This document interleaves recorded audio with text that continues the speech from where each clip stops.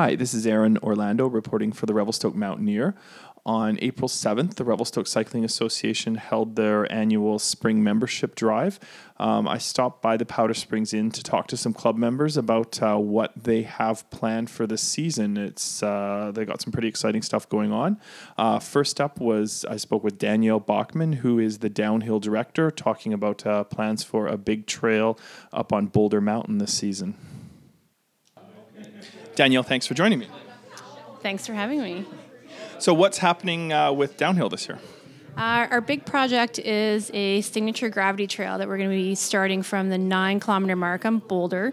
We're building an intermediate advanced machine-built jump trail that is in response to feedback we had in our 2013 survey.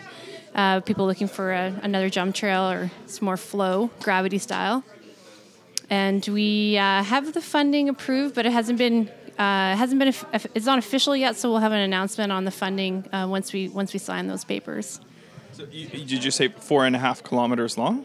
Yeah, that's what the estimated length is right now. We still have some final details to work out in the layout, but right now it's looking like it'll be over 4 kilometers of jumps and flow.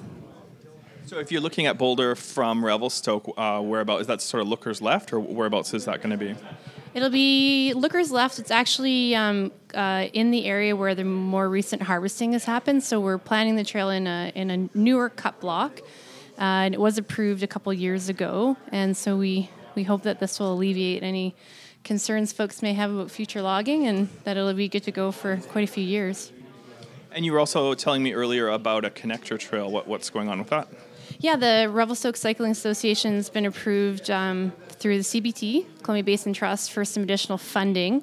And we're planning a trail to connect a collection of trails that are sort of over on the west side of Boulder to bring them back to the parking lot area. Yeah, so that'll be more of a sort of on the bluer end of black trail. So it'll be more of a connector trail than an advanced downhill trail. What has the story been over the past 5 or so years with traffic, with users? What's it like up there in the summertime? We've had a lot more people coming to Boulder. A lot of magazine articles. Other pros have been riding up there, so I think the word's out. We've been lucky enough to build quite a few trails in the last few years, and I'd say, 5 years ago on a Saturday you might see a handful of trucks, and now on a Saturday you might see upwards of 20. Is that mostly visitors or locals or both? It's a bit of both, but definitely a lot of people from out of town coming from the Okanagan and the Calgary area. Danielle, thank you so much. You're welcome. Richard Britton is the cross-country director for the club. The club has a few smaller trail projects planned over in the Mount McPherson area this year. The focus is on downhill for the club. But he also talked about 2 really big trail plans that they have in the planning stages for the next few years. Richard, thanks for talking with me. Thank you, Aaron. So what's happening this year on the cross-country scene? We've got a small scope this year because downhill have waited a number of years as we've done some larger projects out at the cross-country trails. We've taken a smaller plan while downhill do their signature jump trail. But what we got planned out at McPherson is a few link trails that make a lot of sense. Give riders options to do shorter loops, to get from lower areas up to higher areas. So just to walk through those, we've got a link plan between Ridgewalk, which is the high point trail that you descend down on TNT from the end of Ridgewalk by Ole Sandberg Hut, connecting into Break-a-Leg, so that gives some interesting options. And then we've got a couple of links planned between Flowdown and Tantrum, which parallel each other along part of the way, and these link trails will give people options to take shorter routes and to just mix up their riding a little bit. So 2 of those 3 we've got approval for already, and the third trail we're going to be putting approval in for. So a total of about 1 kilometer of new build this year. So it seems like a bit of a consolidation year on the cross-country side, but you do have two big maps here with future projects that look pretty interesting. Maybe let's start with this one here, Mount Cartier. What is the proposal and where is that at this point? Sure, Aaron. So just to answer your first question, it is a bit of a slower year on cross-country. There's two constraints that the club works to. One is money, because we have to apply for grants, and the second one is volunteer time, when both of those are limited. So with Downhill putting forward their big project, we're taking it a little lighter. I saw on your newsletter you have 3 big volunteer days coming up pretty soon. Yeah, we do. So what we find makes sense is to do a bunch of volunteer days in the spring and then a bunch in the fall. Summer, people get up to different things or away on holidays, so we want to get people out when they're around, and we really want to get people out because these are the members' trails and they're the community's trails, and you just get so much more ownership when you're out working on them, and it's a lot of fun. You meet other people that you're riding with, so please come out, watch the website, and keep an eye out. Yeah, I'll put a link up with this story for the upcoming spring days. Okay. That's great. Okay. So what about Cartier? Tell me what's going on. Yeah, so let me talk about those projects. We laid out earlier this year a development strategy for trails, and there were 2 areas that we saw made sense to build some bigger trails in, and one was out on Cartier because it gets the sun early. It's kind of south facing, and we wanted to turn the one-way trail into a loop. So some excellent layout work by Rob Moore has laid out a loop, and we put that in for approval. That's the first step. And the second step is funding, and then the third step is volunteer time to manage building. That's probably 2 plus 3 years away from getting built, but that's the next big trail we see on the horizon. And just visually, I see you go up the existing trail to the lookout, and then there's a big traverse heading back towards town for, sorry, I don't know the scale of that map, and then heads sort of back down the hill from there. Yeah, it's about 5K more trails, so given a 7K loop. Beautiful ride, short ride on the road to get your legs warmed up south of town. Cut in at the trail sign and ride out to the lookout, like you said, Aaron, and then traverse north back up to the creek that runs down off, I believe, Kokanee Bowl, and then loop back down and back to the trailhead, and then back to town. And then over in the McPherson area, there's another proposed trail for the coming years. It's a little bit closer to town. I see where the hydro lines come across at Downey. It sort of comes out there. Tell me about that trail. Yeah, so that will start out from the Flowdown parking lot, and that trail is called Salmon Rocks, and that one is approved. It's a big project. It's about 7 kilometers of trail building. So, $70,000 to $100,000 project to get that built. It's significant, and it is essentially a full loop. Riding down towards the Columbia River will offer some nice views, so have a bit of the same kind of views that you get off Sex on the Beach, and then loop back up around and back to Flowdown. So close to town, nice loop option. I think it'll be a very nice trail. Probably again 3 years away. We certainly wouldn't build Cartier and Cartier Loop and Salmon Rocks in the same year.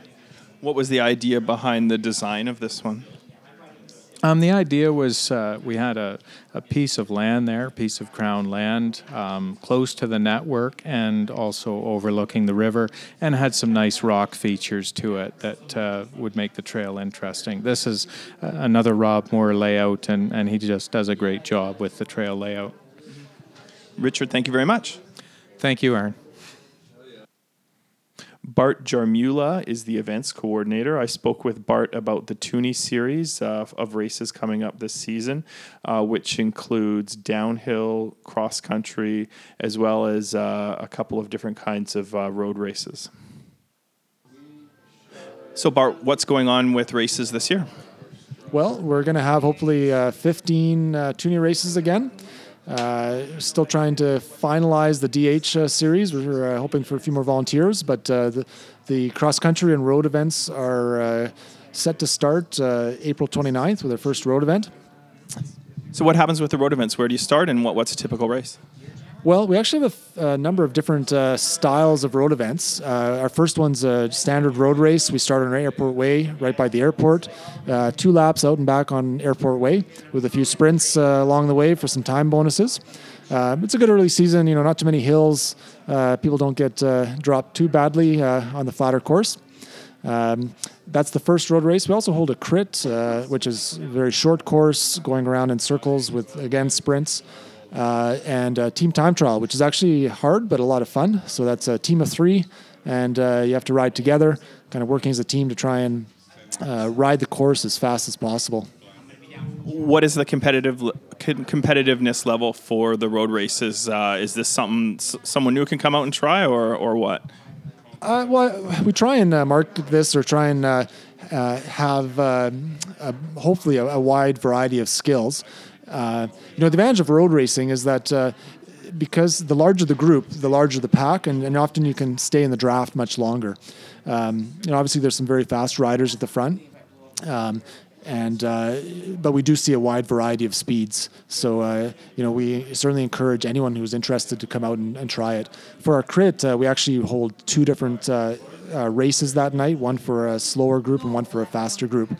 And of course, for the time trials or team time trial, really it comes down to your teammates. If you're picking teammates that are about the same speed, well, then you're going to enjoy yourself and challenge yourself against the clock. It doesn't really matter. You don't need to worry about the speed of the other teams because in the end, it's just you against the clock.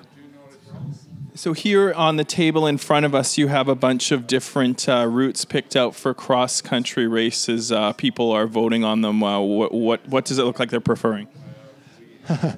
It's surprisingly, I think people are liking some of my harder courses, but that might be a biased view from who's been here so far.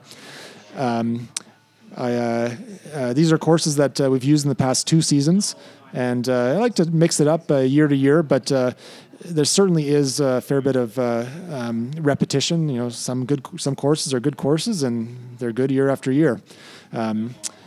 So usually it ends up being that there's 2 or 3 repeats from previous years and 2 or 3 new ones. So we'll post up the schedule of the cross-country races with the story. Maybe tell me a little bit more about a typical night. How many people come out and what's the scene usually like? So, typical night, the race starts at 7. We encourage people to come a little bit earlier, 6:30-ish, to sign up, register. You do need to, before you come to a race, have Cycling BC insurance to take part.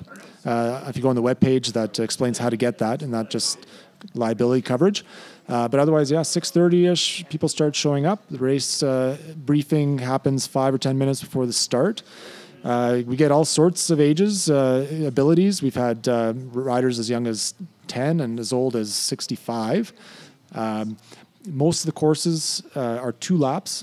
And what that means is that if you really aren't interested in pushing yourself for 2 laps, you can do 1 lap. And that's a fair number of people choose to do that. We see about 20 to 40 riders usually.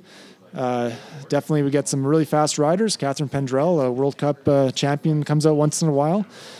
But we also get some riders who are, recreational riders who just want to push themselves and get a really hard ride in. No better way to get faster than to push yourself in a race.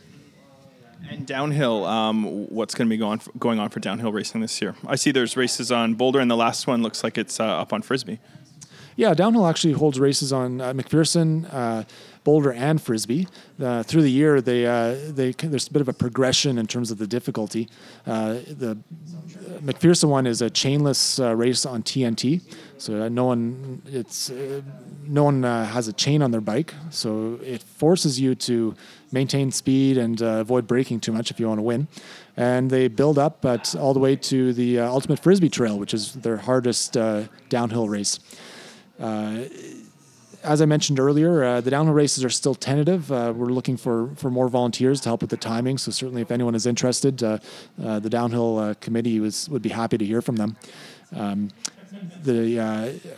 races are classic downhill races where you're a shuttle or ride up to the top, and your time starts when you break the gate at the top, and stops when you break the gate at the bottom.